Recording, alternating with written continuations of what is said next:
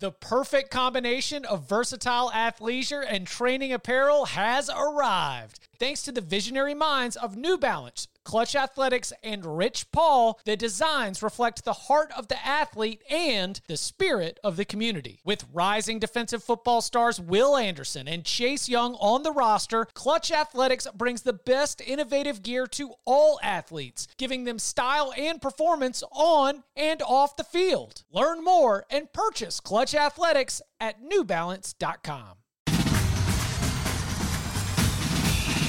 Welcome back to the Cover 3 podcast with your hosts, Chip Patterson, Tom Fornelli, Danny Cannell, and Bud Elliott. It's your call for the best college football coverage, from National Signing Day to the National Championship and everything in between. CBS Sports presents the Cover 3 podcast. And welcome back to the Cover 3 podcast here on CBS Sports. That's Tom Fornelli. That's Bud Elliott. I'm Chip Patterson, coming to you live at youtube.com/cover3 and all across the 24/7 Sports Facebook network.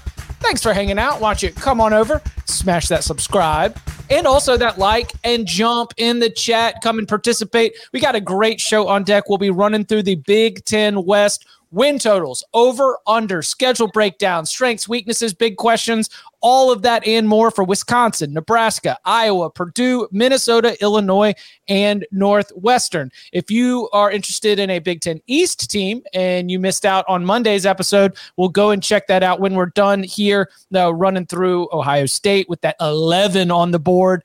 Do we think that they're going to be more likely 12-0, 11-1, or will the Buckeyes trip up a couple times and go 10-2? All those questions, check it out on Monday's episode. Next week, we will have the SEC up on deck. So we will do the East and then the West. And then we've got Notre Dame and some group of 5 teams that we'll highlight. And then all of a sudden you look around, daggum, win totals locks will be coming your way. So make sure that you're with us all the way through and during the 2022 season. All right. No more housekeeping to take care of. We just want to dive in.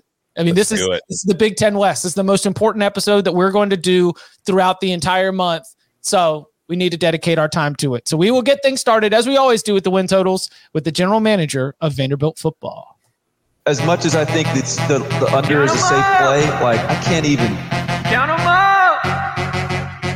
Count them up. How many kids are going to win this fall?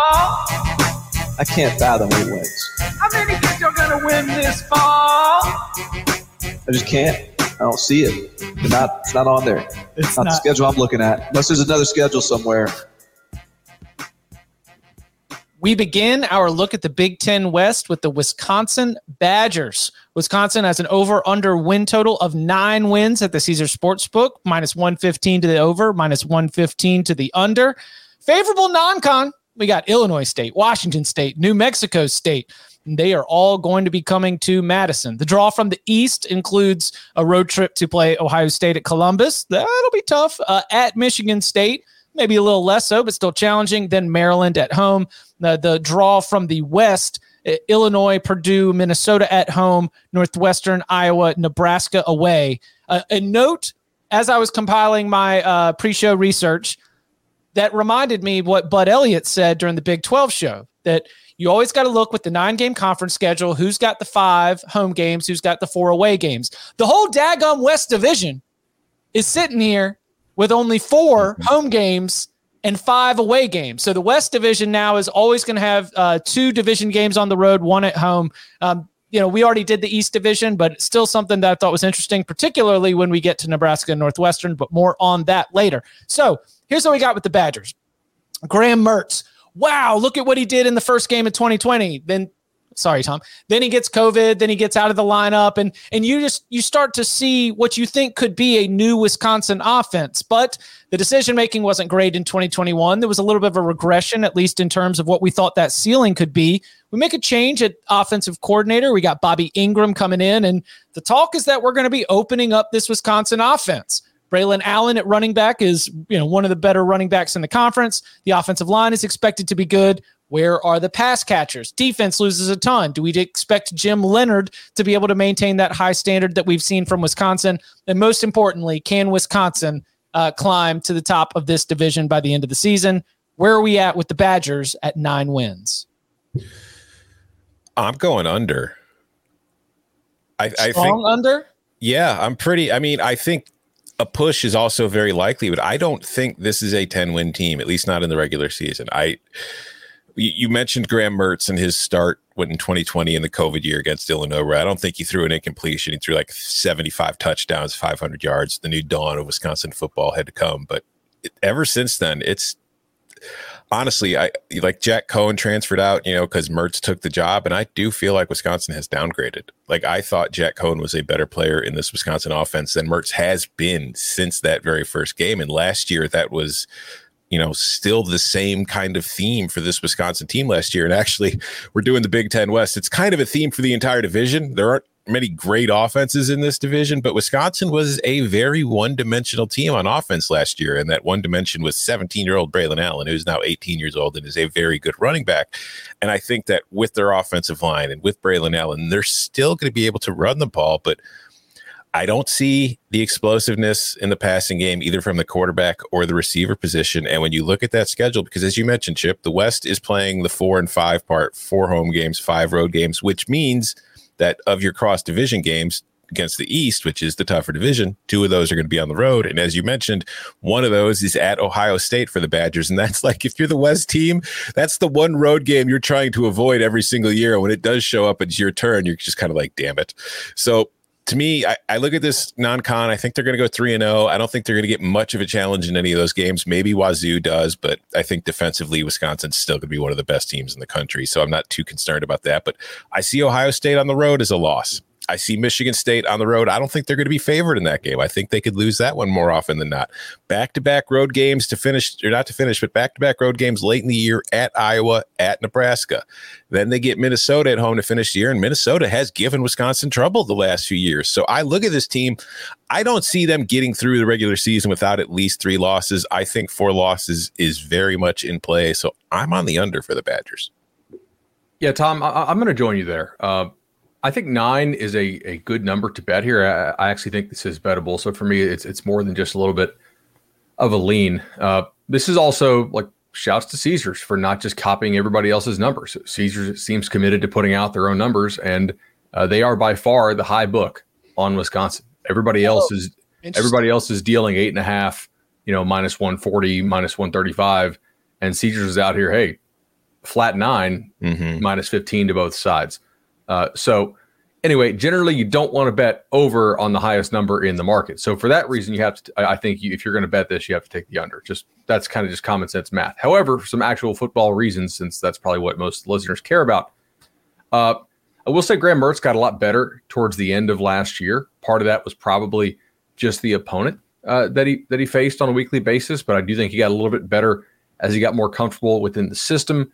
The front 7 should be pretty good, but I think there are some teams that in theory could give them a little bit of trouble. The secondary did lose a lot. Now they get 3 FBS transfers, and they get a kid from Toledo to come in as well, who was a 2016 signee, who actually, shout out Evan Flood of our Badger site, who actually played for Wisconsin's DB coach back in 2016, which means he's a 7th-year player. So a little bit of veteran experience comes in. This sounds like I'm talking myself into an over, but I assure you I am not. I think that the pass catching losses they had with Ferguson and the receivers are particularly important. I think they'll be good on the offensive line, but they lost 2 really good players up there. And there is some danger in assuming that Wisconsin will just reload on the offensive line all the time, but it's generally a pretty good bet. The secondary, they lost good guys, and we'll see how well they rebound. I do think they're probably still the favorite for this division because they finished the year with Minnesota at home. And there are not that many teams on the schedule who throw the ball well. Like Ohio State, I think we'll chuck it on them. At Michigan State is dangerous for that reason. I guess Maryland at home if Maryland plays any defense, but I'm skeptical there. And we'll see about Nebraska and talk about them in this episode. But for me, it's under. I have them at 8.55. So that's almost a half-win advantage here. So I see the Maryland matchup. Remember when we saw Maryland against Iowa? And it was like, when you go up against a team with a good defense and a good secondary and the mistakes start piling up and they're able to play a little bit of keep away and ball control, offense never gets in a rhythm. I feel confident handing that to Wisconsin. So I've got them at 3 in the non-con. I've got them 1 from the East. And then I do think that Illinois, Purdue, Minnesota, all those games being at home, those are going to get it to you. You give them Northwestern as well, but do you believe that Wisconsin is going to be able to go to Iowa and get that win? I lean Iowa right now. Do you believe that Wisconsin is going to go to Nebraska and get that win? Might lean Nebraska right now. I'm with you guys. I'm a push lean under on the Badgers, and for the football reasons outside of the schedule, it is all about, are you trying to open this thing up without having the personnel in place that's ready to go to a little bit more of a spread, more opened up offense? The players seem to like the Bobby Ingram and what they're trying to do, and maybe it does lead to some better play from Graham Mertz. And I will to follow up what you said, Bud. There were some opponents at the back half of the schedule when Wisconsin turned it around. There were wins that were good wins. You beat Iowa, you beat Purdue. You go in, and I do think the Badgers team turned a corner in a way that we should recognize after a really, really rocky start. But I still see this as a situation where 10-2 does not seem likely when I can look and find 2 losses before we even look at how you're going to be in division play. So push lean under when I'm looking at Wisconsin right now. And I didn't even know the thing about the market, but yeah, don't take an over when everyone else is at 8.5 and it's sitting there at 9. But yeah, shout out to Caesars for being hey, you know what they are? They're independent thinkers. They did their own research. Thought leaders. Count them out. Speaking of Nebraska, we got a couple teams here that have an over-under win total at 7.5, both juiced to the over. We'll start with the Cornhuskers, minus 135 to the over at Caesar Sportsbook, plus 105 to the under. In the non-conference, it's North Dakota, not state, but North Dakota, Georgia Southern, hey, Clay Helton, and Oklahoma. Oklahoma, remember, very close, very interesting game a year ago in Norman. Now they get the return visit from the Sooners. That game will be in Lincoln. Draw from the East, you get Indiana and Rutgers, always favorable, but then you also have a game in the Big House against Michigan. Then we get into division play. Illinois, Minnesota, and Wisconsin are going to be your home games. And then, interesting wrinkle here, one of their division away games is in Ireland. So it's not actually a hostile environment, though. TBD on what we're going to see in terms of the crowd there. Northwestern, Purdue, and Iowa are the division opponents that they will play away from Lincoln. Now, we have said goodbye to the Adrian Martinez era. We have hired Mark Whipple to come in and take over the offense. Scott Frost has indicated, at least in some of his comments, that's led to him taking his hands off of the offense a little bit, being able to focus on other parts of the roster, other parts of the team. Casey Thompson, the former Texas quarterback, shows up, and we believe he's probably going to end up being the starting quarterback. I'm not sure if we've got other suggestions otherwise here, but Nebraska is without a doubt one of the more interesting teams in all of college football right now, because there are expectations of doing something that Nebraska has not done yet with Scott Frost, and that is make a bowl game. And not only that, but we're sitting here at 7-5. So that's not even squeaking in. That's being one of the better teams in the division. So Scott Frost, hot seat expectations year. I mean, I'm fascinated. I'm dialed in. Where are we at with the win total? The greatest 3-win team in history has got a win total of 7.5. And I think that's too high. Under. Yeah. This team's going to be better last year record-wise. I don't know if it's actually going to be better, but it's going to be hard to go 3-9 if they play the same way they did last year, because their 9 losses last year were by a total of 56 points. They were all one-score games. Like, they didn't get blown out in any of their losses. They hung tough with some tougher teams, but they routinely shot themselves in the foot. But just for context, comparison's sake, Nebraska lost 9 games last year by 56 points. Northwestern lost 9 games last year by 210 points. Just to give you an idea of the difference when you're losing that many games, how the typical results are of those games. So I expect that they'll be better. I think that, with Adrian Martinez gone, the fingers crossed, there won't be as many turnovers. The special teams have to improve because they were just god awful last year. They've had a couple transfers in there, the coaching changes. I expect improvement. I also expect Nebraska to get off to the kind of start to the season where people are pretty high on them. Like if you look at that non-con, they're going to lose the Oklahoma game in all likelihood. But I think they'll beat North Dakota. I think they'll beat Georgia Southern. I think they'll beat Northwestern in Ireland to start the season. So they'll probably be 3-1. Maybe they beat Indiana on homecoming to get to 4-1. Then they go on the road and beat Rutgers. They're sitting at 5-1. And then hell, who knows? Maybe they go on the road and beat Purdue. They're sitting at 6-1, and then they're on their second bye. And then the pain starts. Because after that second bye, they get Illinois at home to start, which is winnable. That might get them to 7-1. But then they finish with Minnesota, at Michigan, Wisconsin, at Iowa. I don't think they're going to be favored in any of those games. They'll be favored. They'll be favored at home against Minnesota, but the other ones they'll be underdogs. Like this is a team that could start 7-1 and then lose their last 4 games. So it's like they'll go from really high to finishing 7-5, and everybody will be really disappointed. And that's if they play to the peak of their capability in the first 8 games of the season. So I think 7-5 is what we're looking at here. I think 6-6 is very much in play. I do think Nebraska is going to get to a bowl game. So finally, but 8-4 is not happening. I think 8-4 could happen. This is not something that I'm betting. I'm at 7.7, so 7.5 with minus 135. I think Chip said the juice was that like that's not an edge to me, but the under is also not an edge. So it's a pass for me at this number. Speaking of pass, I think Nebraska will pass the ball quite a bit more this year with Mark Whipple coming with Casey Thompson, who I think with a healthier hand, could show a lot of improvement.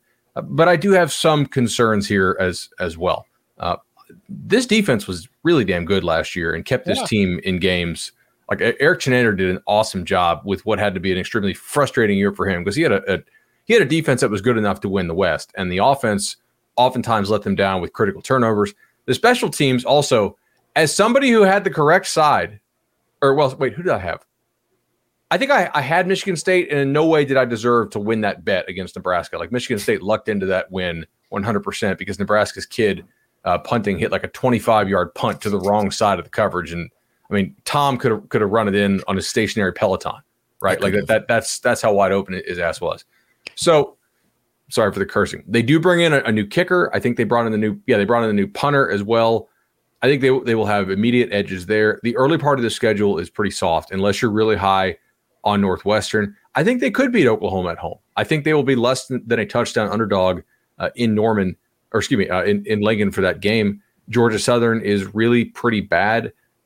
And I'm not betting the over on this team, but I think it's possible. And if they do, I think this will only be the second time since World War II that a team that had 3 wins or more from the previous year more than doubled it and probably had a worse power rating. Because I don't think this team is better than last year's team. But I think it actually really could win 7 or 8 games despite not being quite as good. The schedule's a little better if they get some bounces. It could help. So they're sitting at 10.5 right now as a 10.5 point favorite against Northwestern for that game in Ireland during week 0. Is that about where you've got sort of their power rating or their line right there? Because I think there's still value on this. Like lay it with Nebraska. I think so. Yeah. Now look, I don't love going against. There are certain teams because of coaching styles that I apply a point spread penalty to in terms of betting against. Like I do not love laying. I don't love laying points against Northwestern because they play so conservatively. Narduzzi non-Whipple edition, kind of the same thing. There's some teams out there that are better to take the points with. There are some teams that are better to take the money line with, that just for certain reasons. So I'm not like in a huge rush to slam Nebraska here, but I do think if I had to take a side in that game, I think Nebraska is the side. So if it's played, if it's coached by robots in a vacuum, Nebraska's a 17-point favorite. But the fact, probably 14. But yeah, exactly. You can't do that with Pat Fitzgerald, especially with the chaos that would be. By the way, comment from the chat earlier. Jordan put it up on the screen, but is it an act of war that we're sending Nebraska and Northwestern to go play in Ireland? I understand. I would assume that our relations with the country are decent right now, but we are certainly sending the best of the best over there right now for this great showcase in the Aer Lingus Classic. I think it'll work to our benefit in that after watching these two play, the University of Dublin will want nothing but about joining the Big Ten. So it'll save college football. This is true. Northwestern staying independent and Nebraska and Northwestern playing a game of which the quality is so poor that Dublin will no longer want to join the Big Ten. This is the way that we keep college football as we know it together into the future. Keep it American. How many games y'all gonna win this fall? The Iowa Hawkeyes also have an over-under win total of 7.5. It is minus 125 to the over, minus 105. Minus 105 to the under. I might have that as a typo, but minus 125 to the over. South Dakota State, Cyhawk, Iowa State game. That's going to be at home. Nevada also at home. The draw from the East, Rutgers away, Michigan at home, Ohio State away. Not great when you got Ohio State and Michigan on there. Northwestern, Wisconsin, and Nebraska will all be coming to Kinnick Stadium, while the Hawkeyes will be hitting the road to play Illinois, Purdue, and Minnesota. There is such an incredibly consistent high floor proposition with the Hawkeyes, where, coming off a Big Ten West Division title, you're looking at Iowa and you're thinking, like, okay, this is a team that I think can compete once again to be the best team in the Big Ten West. But we're sitting here with a win total of 7.5 because there are very, very small margins. Iowa wins with small margins. They're very good at winning with small margins. Can they end up on the right side of those bounces again? Where are we at with the Hawkeyes?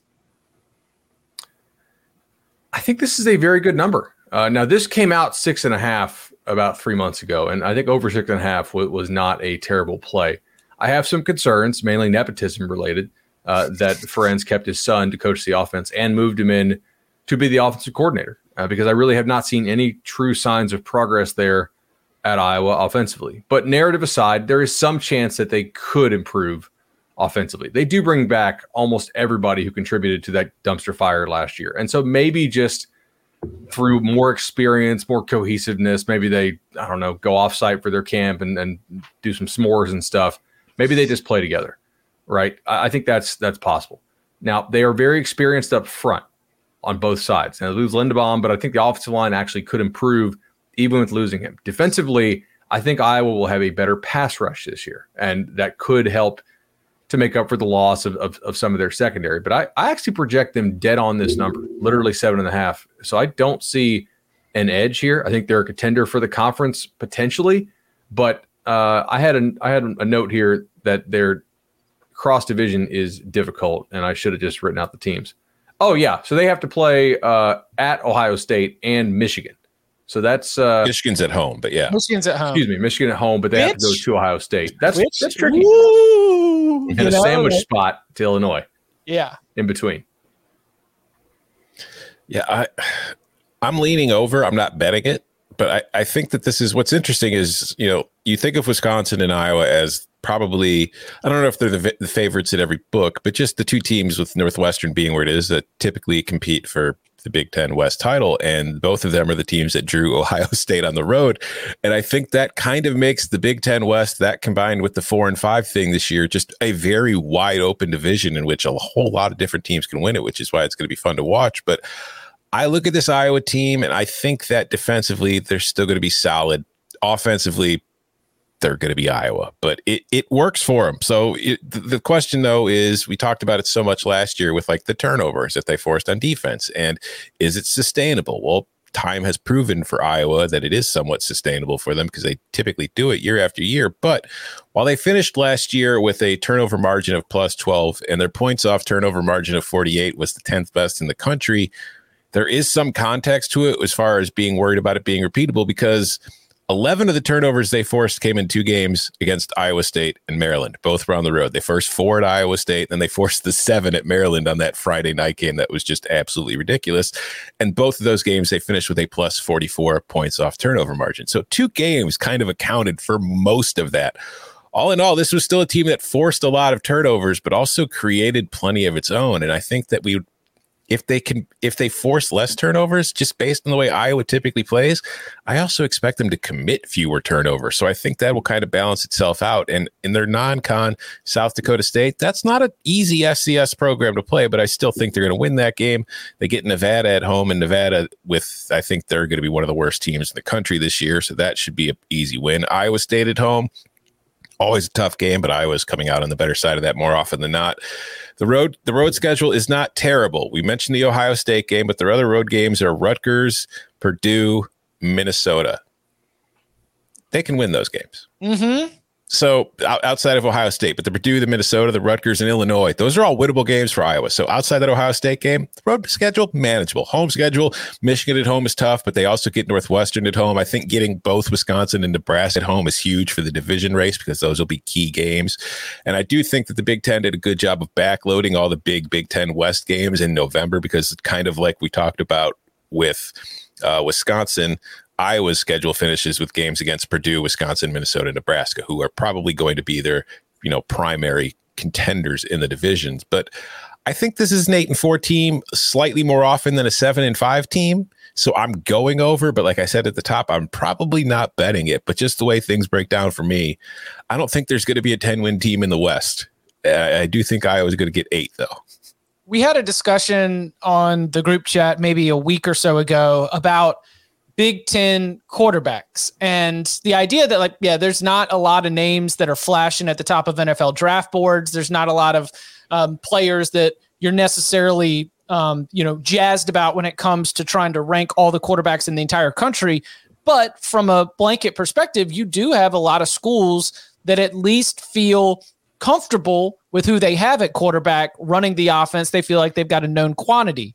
I say that because Iowa has the best secondary in the Big Ten, and I think that becomes a real strength when you think about having to go play against Tanner Morgan, who's back with Kirk Shiraka. More on that later. When it has to do with going up against Aiden O'Connell, if Wisconsin's going to open this thing up with Graham Mertz, if Casey Thompson, as Bud said, is going to be throwing the ball a lot more than Nebraska did a year ago. And then, of course, J.J. McCarthy, Cade McNamara, whoever it ends up being at Michigan, like all of these quarterbacks that Iowa's going to have to face, I think the defense led by my guy, Phil Parker, drafted to my coaching staff, that I think that they get a real advantage out of. What am I going to get out of Spencer Petras? I don't know, man.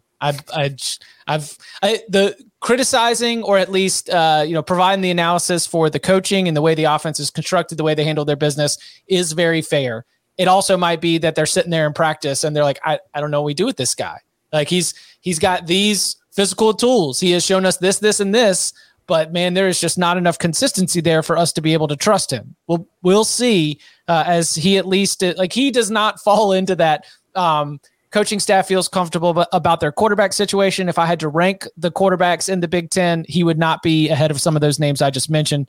All that said, with the defense, with the secondary in particular, I've got this thing at 8-4. I'm going over on Iowa. I would like to see Iowa. Let's have a slogan, guys. Let's march to double digits. No more of ranking 117th in passing success rate nationally. No more 102nd in passing efficiency. Right to 99. I want to see 99. You in double digits. Give me a 99. We should put that on a shirt, right? Red zone roulette. The march through the corn, break out to the 99s, right? Let's go. If you get there, the 99 is over. 99. So over. How about this one from the chat? And Mark, over under 15 passing touchdowns for Iowa on the regular season. Excellent stat from David Eicholt. From October 2nd through the bowl game, Iowa only threw 2 passing touchdowns. What? Yeah. I think, I listened to the summer school episode we did last night. I'm pretty sure that's what he said. It was like October 2nd up until the bowl game. They only threw two passing touchdowns. Yeah, they don't. I get the sense that they don't trust Spencer Petras' arm in those tight windows very much. Tom's all about these context clues. And they won 10 games last year. Mm-hmm.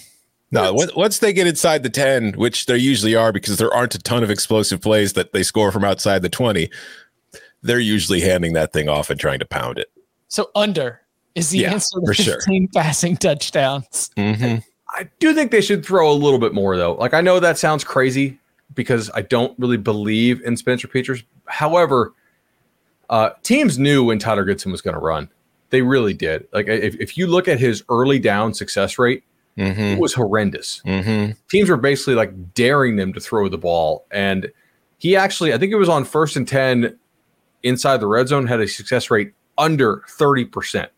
So Iowa was essentially giving away first down when it got into the red zone by just trying to slam the ball with Goodson. And that's not saying I think Goodson's a good back. So do I think Iowa will have a good offensive line. But if everybody knows what's coming, it is a little bit easier to stop. So play action, perhaps. Yeah, I think Goodson, stayed on that subject. I think he's somebody who, once he gets to the NFL, is going to actually be a pretty good player and surprise a lot of people based on the numbers he put up in college, just because like he's facing 8-9 man boxes on damn near every snap. There's nowhere for him to go. He can catch too, Tom. Mm-hmm. I mean, they targeted him 45 times last year. Where is he now? I can't remember who drafted him. Tyler Goodson for the Green Bay Packers. There we go. Yeah, so he's going to catch he's going to score at least 3 touchdowns against the Bears this year. We documented that Bears defense was good. Didn't we get a little report on that Bears defense? It doesn't matter. I mean, the Bears defense is tough, snorting emoji, but doesn't matter against the Packers. Built different too. Built different. Just they are him. Okay. There we go. Coming up on the other side, we turn our attention to the rest of the Big Ten West. Purdue, Minnesota, Illinois, Northwestern. Is there a division title contender from that group? We'll get into that and more next. Moving on to the Purdue Boilermakers. I mentioned Aiden O'Connell. Yes, he is back, but we do lose some pretty significant pieces on the offensive and defensive side of the ball. David Bell is gone. George Karlaftis is gone, but there's still a Boilermakers program and a team that is operating with a little bit of buzz. The over-under win total is at 7, minus 140 to the over, plus 110 to the under. The non-conference includes Indiana State at Syracuse and FAU. The East Division draw, their road games are Maryland and Indiana. That's favorable. Penn State at home is obviously going to be very tough. In division play, Nebraska, Iowa, Northwestern. Those are your opponents that you're going to be playing at home in West Lafayette. You will be on the road to play Minnesota, Wisconsin, and Illinois. So with the round 7 juice to the over, what are the expectations and what are we doing with the win total for Purdue? The all-new Hyundai 2024 Santa Fe is equipped with everything you need to break free from the dull work week and embark on an adventurous weekend with your family. The all-new Hyundai Santa Fe's features ensure that you can take on any adventure. What kind of features? Well, how about the available H-Track all-wheel drive so you can take on the dirt trails and kick up some mud? Or the standard third-row seating so your whole family can experience the thrill together? How about available dual wireless charging pads so no one gets stuck in the great outdoors with a dead phone? We're always trying to think about those great spring and summer getaways, but with a car like the Hyundai Santa Fe, anywhere can be your next adventure. To learn more about the all-new Hyundai Santa Fe, go to HyundaiUSA.com or call 562-314-4603 for complete details. Learn more about the all-new Hyundai Santa Fe at HyundaiUSA.com or call 562-314-4603 for complete details. Robert Half research indicates 9 out of 10 hiring managers are having difficulty hiring. If you have open roles, chances are you're feeling this too. That's why you need Robert Half. Our specialized recruiting professionals engage with our proprietary AI to connect businesses of all sizes with highly skilled talent in finance and accounting, technology, marketing and creative, legal, and administrative and customer support. At Robert Half, we know talent. Visit roberthalf.com today. I'm going under, and this is possibly a bet. I'm just not nearly as high on Purdue as a lot of other people are. Now, the one thing I think Purdue has going for it is truly the one team in this division that's different from everybody else. It's like when you look at the other 6 teams, there's a whole lot of complimentary football, run the ball, don't do anything stupid, punt from your opponent's 40-yard line and just play the field position game that goes on. Whereas Purdue tends to drop back and air it out a whole lot more than you typically see in the Big Ten West and hell in the Big Ten in general outside of Ohio State.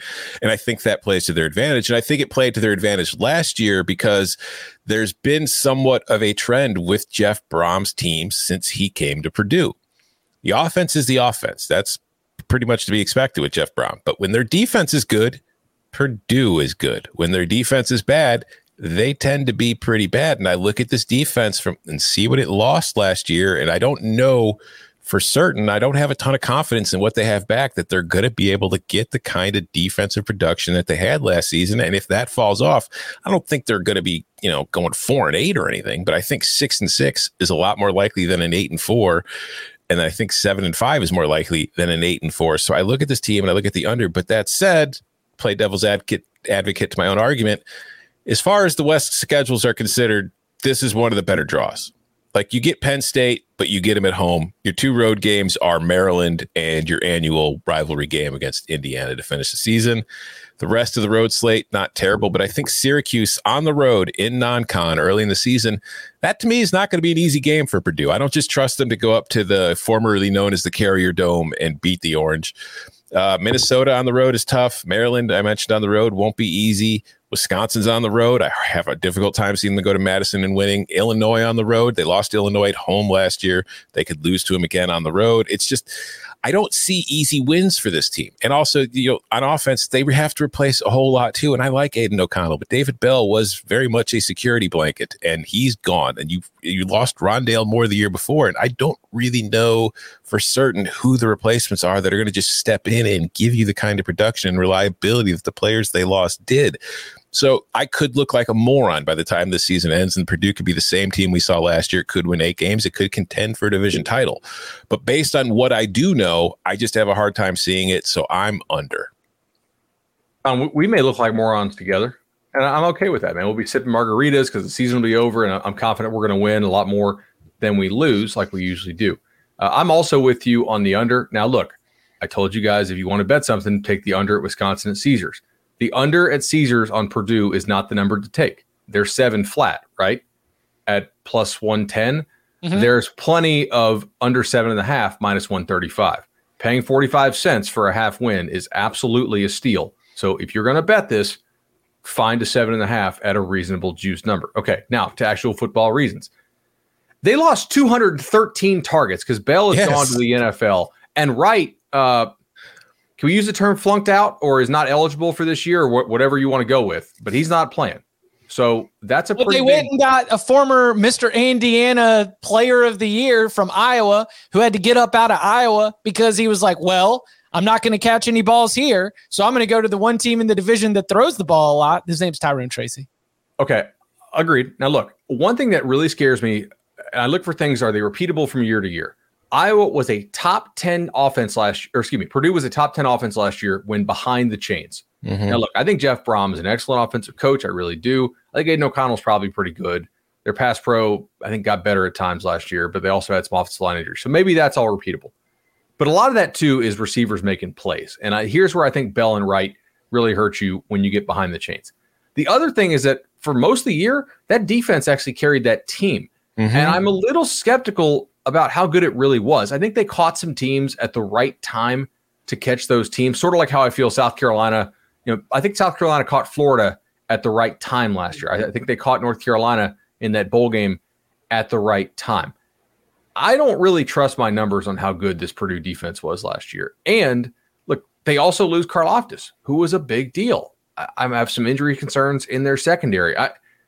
I'm under here. And I also think that truly, guys, all 6 road games, they will not be underdogs in, but all 6 road games are absolutely losable. So I'm at 6.7. Over. I think that while production will be boosted when you are playing on a defensive line opposite George Karlaftis, because other teams are going to slant so much of their protection towards taking care of this incredible pass rush talent that you're going to be able to get some more numbers. But I do think the rest of that defensive line, in terms of quality, still pretty good. I think that the defensive front is still going to be pretty good. And I think that when you look at what we have offensively with Aiden O'Connell, that it's not going to be as productive, but you still have the opportunity within this offense to be successful. I look at the win against you go win against Indiana State. You go win at Syracuse. I agree. It's going to be tough. You go win against FAU. Maryland and Indiana, like you mentioned, Tom, that's very, very favorable. And then when I'm starting to add up the rest of it, I think that this Purdue team can go to Minnesota. It's not an automatic win, but I do think that that's winnable. Illinois, I think that's a win. Northwestern at home, a win. Can you beat Nebraska or Iowa? I think that they could get one of those two.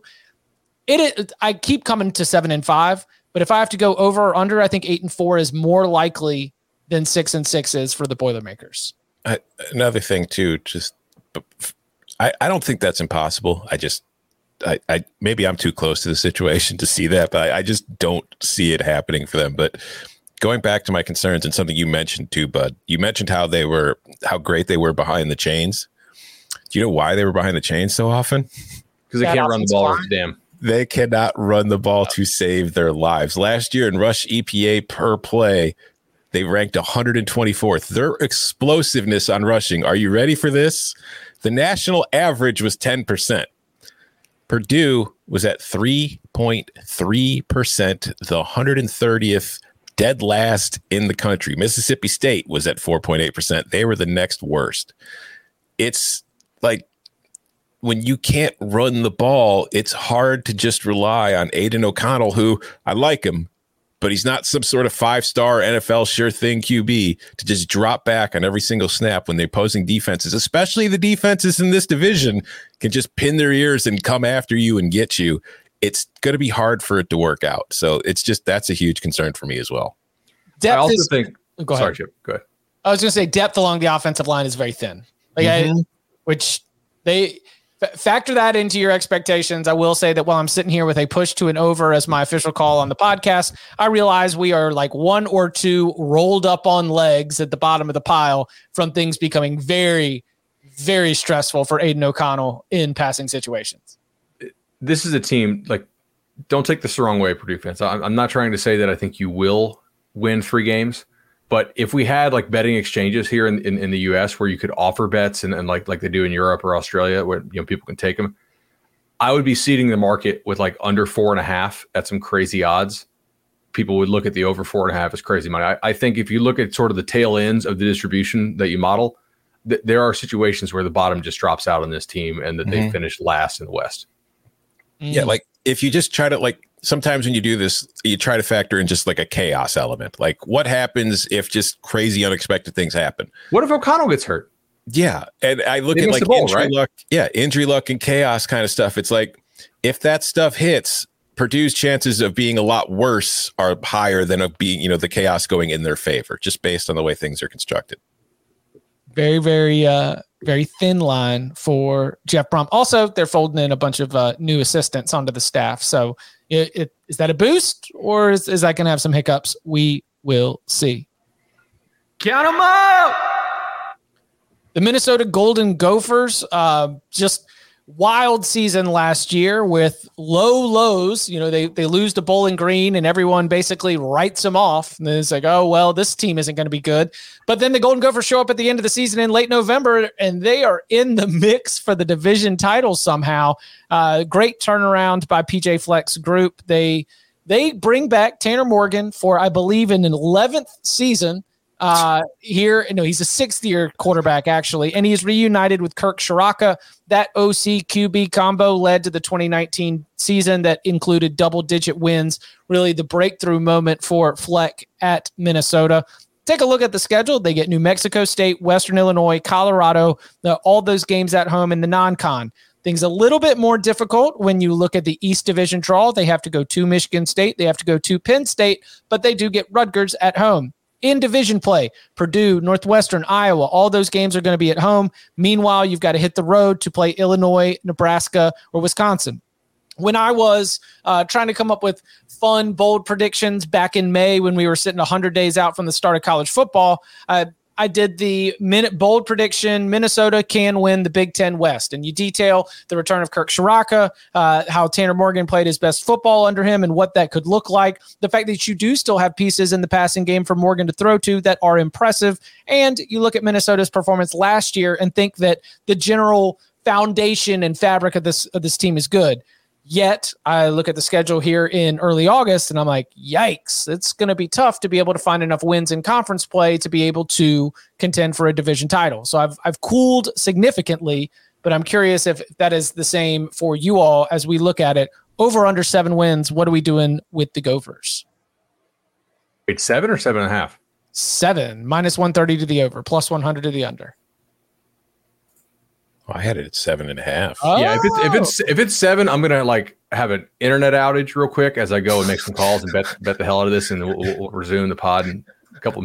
I pulled them on Monday, so if they're sitting at 7.5 at Caesars right now, that's a recent move.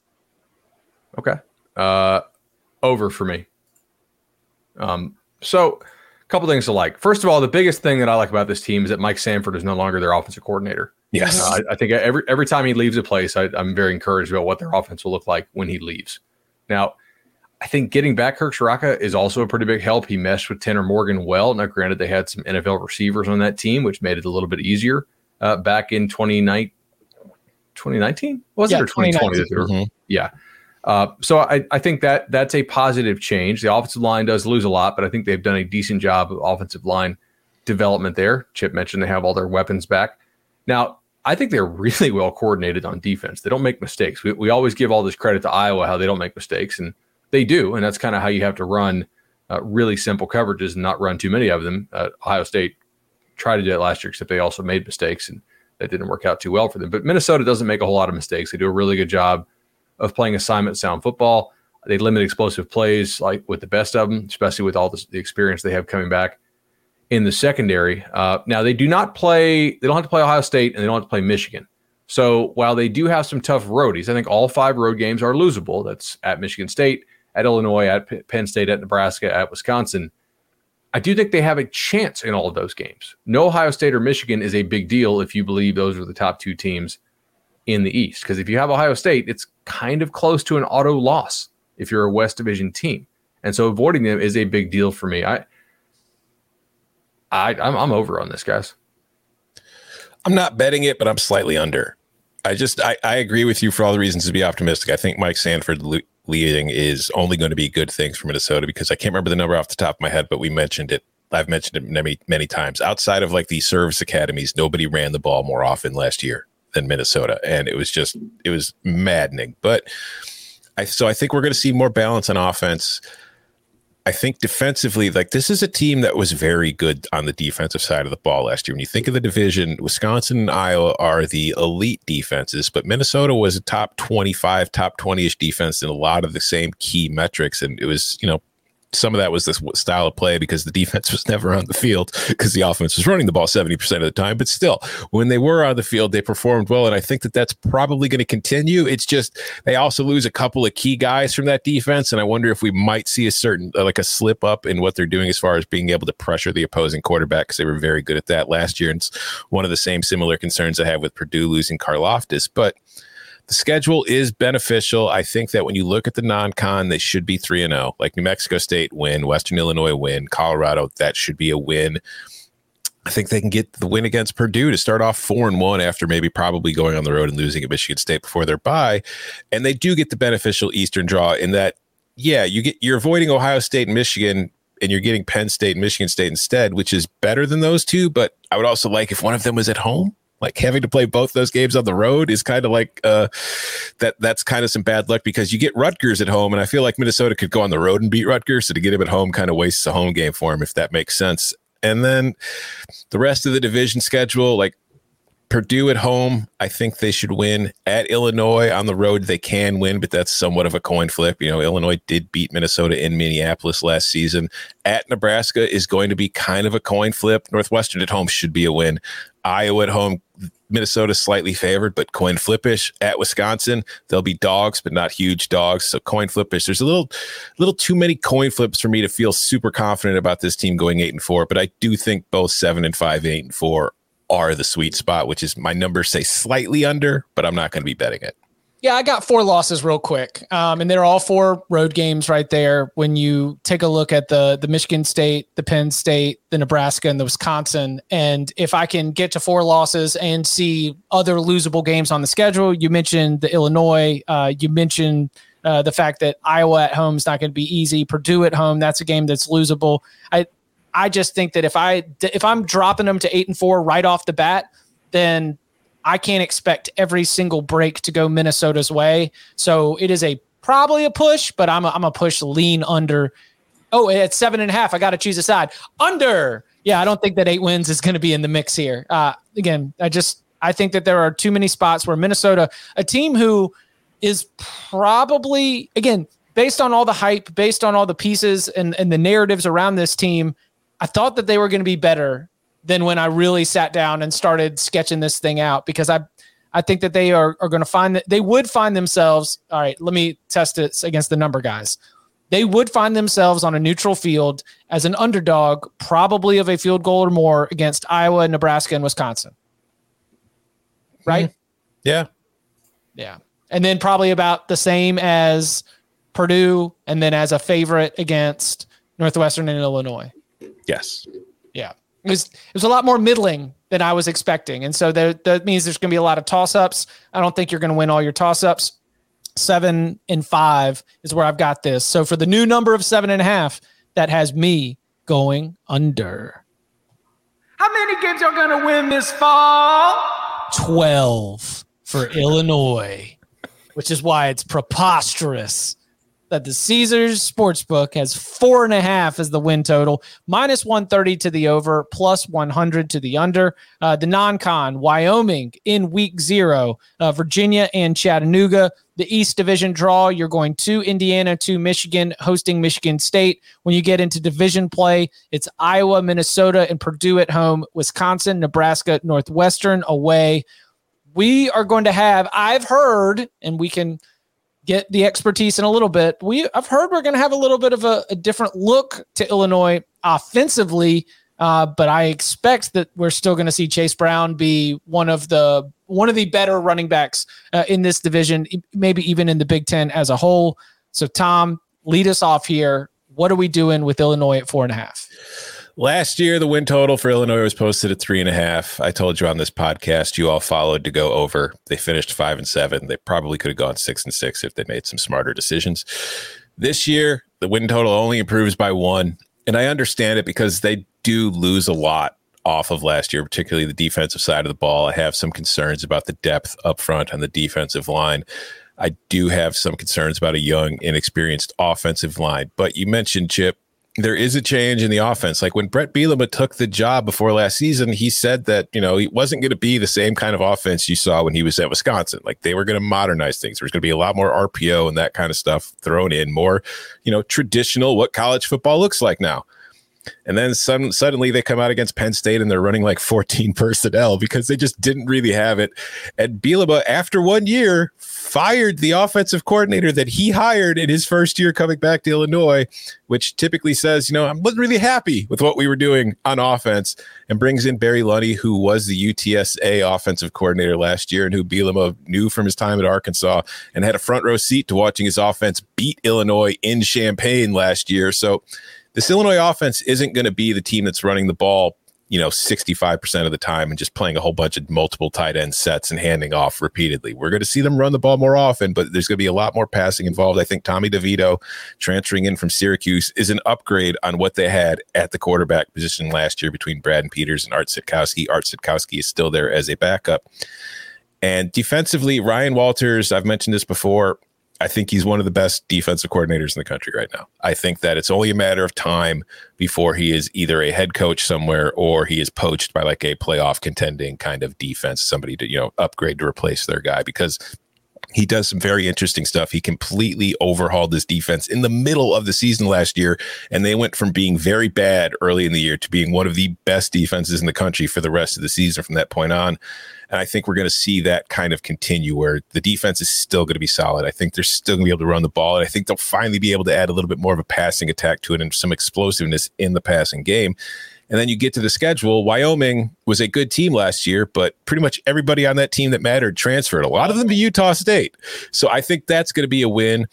At Indiana in week 2 on a Friday night, short week, I lean Indiana there. That's kind of a tough turnaround and on 6 days, and it's Indiana's opener, so they've been preparing for Illinois the entire time. But I think Virginia this year, they got crushed by Virginia last year on the road, and that was the game that kind of, was the spark for the change on defense that changed things. I think they can get Virginia at home this year because I don't know what the Cavs are going to look like. The Chattanooga game, that'll be a win. So I can see them going 3-0 in non-con and starting off 3-1. Wisconsin, that's probably going to be a loss. Yeah. Iowa at home, probably going to be a loss. It's hard to expect Illinois is going to win those games. Minnesota at home, as I mentioned, they beat Minnesota and Minneapolis last year. I think they could beat. It's a coin flip. They could beat Minnesota at home this year. At Nebraska, I believe we've won 2 straight against Nebraska. It's on the road, tough, but Illinois won the last time it was on the road at Lincoln, so that's not out of line. Michigan State. Illinois has had success against Michigan State recent years too. Whether that'll be the case again, I don't know. Purdue, I've already mentioned I'm kind of down on them. At Michigan on the road, that's a loss. At Northwestern, I think that's probably a win. I could see this. I think this team's getting to 5 wins. It could get to 6. So I'm pretty comfortably on the over here. Yeah, I'm not quite as comfortably on the over as Tom is. Receiver scares me a little bit. I feel like they need more playmakers than just Isaiah. But I tend to like this team, even though they did lose a lot. I think Bielema has done an okay job in the transfer portal. I think he's sort of starting to mold his team in this image. I generally trust his staff to produce a quality offensive line. Usually, like that's kind of one of his specialties. Defensive line depth. Agree with Tom. It scares me. I think Tom hit the real key point here. I think there is not a 50% chance, but it's probably a 40% chance that they can go 3-0 in the non-conference. And if you're 3-0 in the non-conference, then it sort of opens up some things for you with this because you only need to pluck off 2 wins. Now, Northwestern's one of them, right? So when you're doing the math, you have to think that they have a shot. I mean, like Northwestern to me is not a lock. I don't think Illinois is good enough to address any Big Ten team as a lock win, especially not on the road. Mm-hmm. But the other thing they do is they don't have to play Ohio State. So I like that. And then the 2 best teams they play on their schedule are road games, Michigan and Wisconsin. Now, normally that's not a good thing. You don't want to play good teams on the road if you're a good team. But if you're a bad team or just a whatever team trying to make a bowl, you'd rather have those very difficult opponents on the road because you're going to lose to them on the road, at home, on the moon, under the sea. It doesn't really matter. Like you're going to lose to Michigan, you're going to lose to Wisconsin. Right. Yeah. So take those L's on the road and in turn get more winnable games at home. I mean, their home schedule, Iowa, Minnesota, Michigan State, Purdue. I think they can get one of those games. It's better down where it's wetter under the sea. Yeah, over. I spoiled it. I'm sorry. But yeah, I've got the 3-0 in the non-conference, and I will give you Northwestern, and I just need you to get one. And this Illinois team has shown over the last couple of years, whether it's Michigan State a couple of years ago, like you mentioned, whether it's Penn State last year, like Illinois will get up and get one. They'll go and beat somebody that they are an underdog against in conference play. I think that I circle the Minnesota Purdue, those 2 games at home as a potential opportunity there. And you mentioned the Nebraska game, the Michigan State game at home, and then heck, it might just be Indiana.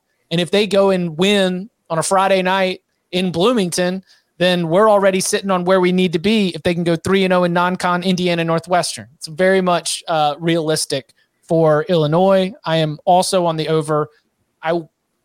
6 would be something. That takes 2 go up and get them wins, and that would be a great step forward for Brett Bielema. But I feel confident looking at 5 and 7 and thinking that is realistic. Count them up. Bringing things home with the Northwestern Wildcats. Over under win total at Caesars Sportsbook of 3.5. Minus 140 to the over, plus 110 to the under. The non-conference play includes Duke, Southern Illinois, and Miami, Ohio. The East Division at Penn State, at Maryland, Ohio State at home. Yikes. I mean, I guess all of it's a little bit tough when you're looking at Northwestern from the bottom of the conference and looking up. I mentioned the Northwestern Nebraska, wrinkle in terms of the home away splits in division play.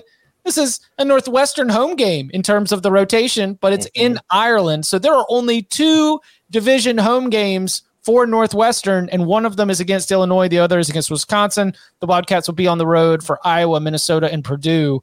3.5 wins. What do we see for the Wildcats? Under. Yeah, it's not going to be fun. Yeah, Chip, go first. And I have a hard time with this team. I am not comfortable. So Duke won a close game at the beginning last year. That game was in Durham. I think that especially where it is in the schedule, very beginning of the Mike Elko era, sort of feeling things out. I think Northwestern probably wins that one, but not necessarily guaranteed. Miami, Ohio, yeah, that's probably a win too, but that's why I'm so focused on the non-con. I mean, listen, I am focused on the non-con because they need to go 3-0 to have any shot of being able to, in my analysis, they need to go 3-0 in the non-conference play to be able to hit 4 wins and hit this over. And if I've got a couple spots even in the non-conference where I'm a little bit shaky, I think that they're probably 0-3 against the East Division. Penn State at Penn State, at Maryland, Ohio State, loss. I mentioned earlier they are 10-point underdogs to Nebraska in that opener in week 0. I just told you I'm giving Illinois the win at the end of the season. Do I think that Northwestern's ready to go to Iowa, to Minnesota, or to Purdue? This is where I come back to something I've mentioned before. That game is so important to Minnesota and Purdue in terms of accomplishing what they need to do. There will be no overlooking the Wildcats. And so I look at this and the fact that I pause when I consider whether or not Northwestern can go 3-0 in non-conference play and where I've got Northwestern rated compared to the rest of the Big Ten, I'm going under for 3.5. I'm not betting this because I feel like there's a weird thing going on here. So the last 2 full seasons we had, right, non-COVID edition, Northwestern had by far the worst offense in the Power 5. Mm-hmm. Okay, like it was just really unwatchable. I don't think Ryan Helinski can play. So that's another negative that I would have. They lost like almost everybody except for their one stud on the defensive line. I still have no idea if was it Jim O'Neill that they replaced their longtime defensive coordinator with, and Brandon Joseph kind of ripped him on his way out in transferring to Notre Dame. By the way, Brandon Joseph is not there anymore. He's a pretty good safety who transferred to the Irish. But the number here is very low. I think Miami, Ohio could beat them. If you play Ryan Helinski, anybody can beat you, honestly. Like, that's not saying they will, like Duke will beat them, but any game is losable with some of the turnovers he makes. The bottom could completely fall out of this team. Like, maybe they're not in all like the rah-rah stuff anymore, but also Narduzzi, good Lord. Fitz typically does a pretty good job of getting his team together to rally defensively. And I have a hard time seeing Northwestern be that damn bad again defensively. So I'm not rushing to bet this. I think they will limit explosive plays that much better on the back end than they did last year. If you do that, that'll keep you in some games. For the show purposes, I'm taking the under, but it's not something that I'm betting. Yeah, I'm in pretty much the same place. I'm taking the under for the show. I'm not betting it. I do think that this, kind of like you were saying, Chip, this kind of just becomes a case of, do you think they'll win a Big Ten game? Because I do think there's a very good shot that they go 3-0 in non-conference, although I don't think Duke and Miami of Ohio are gimmies by any stretch. They could lose either one of those games depending on how the offense plays. But the defense, I'm with you, bud. Like, they can't be as bad as they were last year. It's just, that was the one thing of Northwestern last season that kind of was a head scratcher, because even, Mike Hankwitz left, Jim O'Neill comes in, takes over the role. But even if you expect there to be some kind of drop off defensively, the drop off that came was just not something that I think is the new normal. I think it's just like, what the hell happened there? Kind of like the chaos thing we were talking about when it came to Purdue earlier. The chaos hit the Northwestern defense. The offense did them no favors, and they were never able to recover. But that offense is still not anything I could put a ton of faith in. Like, if you look where they ranked last year in every single key stat, they're typically somewhere between 110 and 127, which is awful, which is probably still one of the worst in the Power 5. And I don't know what's there. Like, they actually were pretty decent running the ball as far as getting big plays in the ground game. They were able to pop them sometimes, but it's hard to rely on explosive run plays when you don't have a passing attack that opposing defenses need to give a damn about. And I don't know if Northwestern has that yet. And A&M doesn't. Well, A&M also has NFL offensive line. Yeah, and Northwestern has one. They've got a left tackle that will probably be a top 15 pick at worst in the NFL draft next year, but the other 4 guys aren't NFL guys. So it's Northwestern. They could do anything, especially in a year like this one where I've talked about, I think the West is wide open for the most part. They could surprise a lot of people. They could get to a bowl game. They might even win 7 games. Who the hell knows? You never know what you can't. Like, Northwestern is a chaos team. Like, It's not exciting chaos, but it's chaos. You don't really know what to expect. So I'm taking the under for the show, but this is a team that I wouldn't be surprised at all if they get to 4-8 or 5-7. One other key stat, Tom mentioned they were sort of like in that 115 range. 2 stats that they were actually dead last in the country. Touchdown conversion once they were goal to go. Mm-hmm. Also, expected points and field goals. So not only were they the worst team at actually scoring touchdowns once they got inside the 10, they were also the worst field goal kicking team in the country. That's not really the best combo. You know, they were, so you can find it here. Yeah, so they were on field goals between, under 45 yards. They were 6 of 13. And Northwestern generally kicks a lot of field goals because they play a lot of very close games because they don't blow anybody out because they don't play quite as slow as they once did. But that's a bad call. Oh, they don't like scoring. That's a bad combo. I mean, listen, like you can tell the expected points added. We can talk about the success rate. How about the fact that they didn't even average 17 points a game in football as a Power 5 team across an entire season, averaging less than 17 points per game? Yeah, to put some numbers to that goal to go stat, just for context, like the national average for teams last year in goal to go situations was they scored a touchdown 75.3% of the time. Northwestern scored a touchdown 52% of the time. So just over half. You got them in a goal to go. They were scored a touchdown. That's okay. Coin flip. You know, we talk about red zone roulette. If you're playing Northwestern, it's just a coin flip, man. That's if you're playing red zone roulette, you have the wheel magnetized, right? Like against Northwestern, it's like whatever movie that was.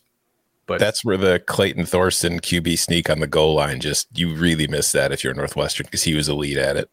Yeah, that's absolutely true. We will be back with more win totals next week. But first, on Thursday, we will dive back into the big old bag of mail. A reminder, if you would like to add your question to the big old bag of mail, you can do it by leaving us a 5-star review. And in that review, put your question for the mailbag. You can also reach out to us on Twitter. Remember, you can follow him on Twitter at Tom Fornelli, him at Bud Elliott 3, me at Chip_Patterson. Then next week, the SEC East on Monday, the SEC West on Wednesday. Then we will bring in Notre Dame, some group of 5 teams to the conversation, and then we will be at our win totals locks. Gentlemen, thank you very much. Thank you.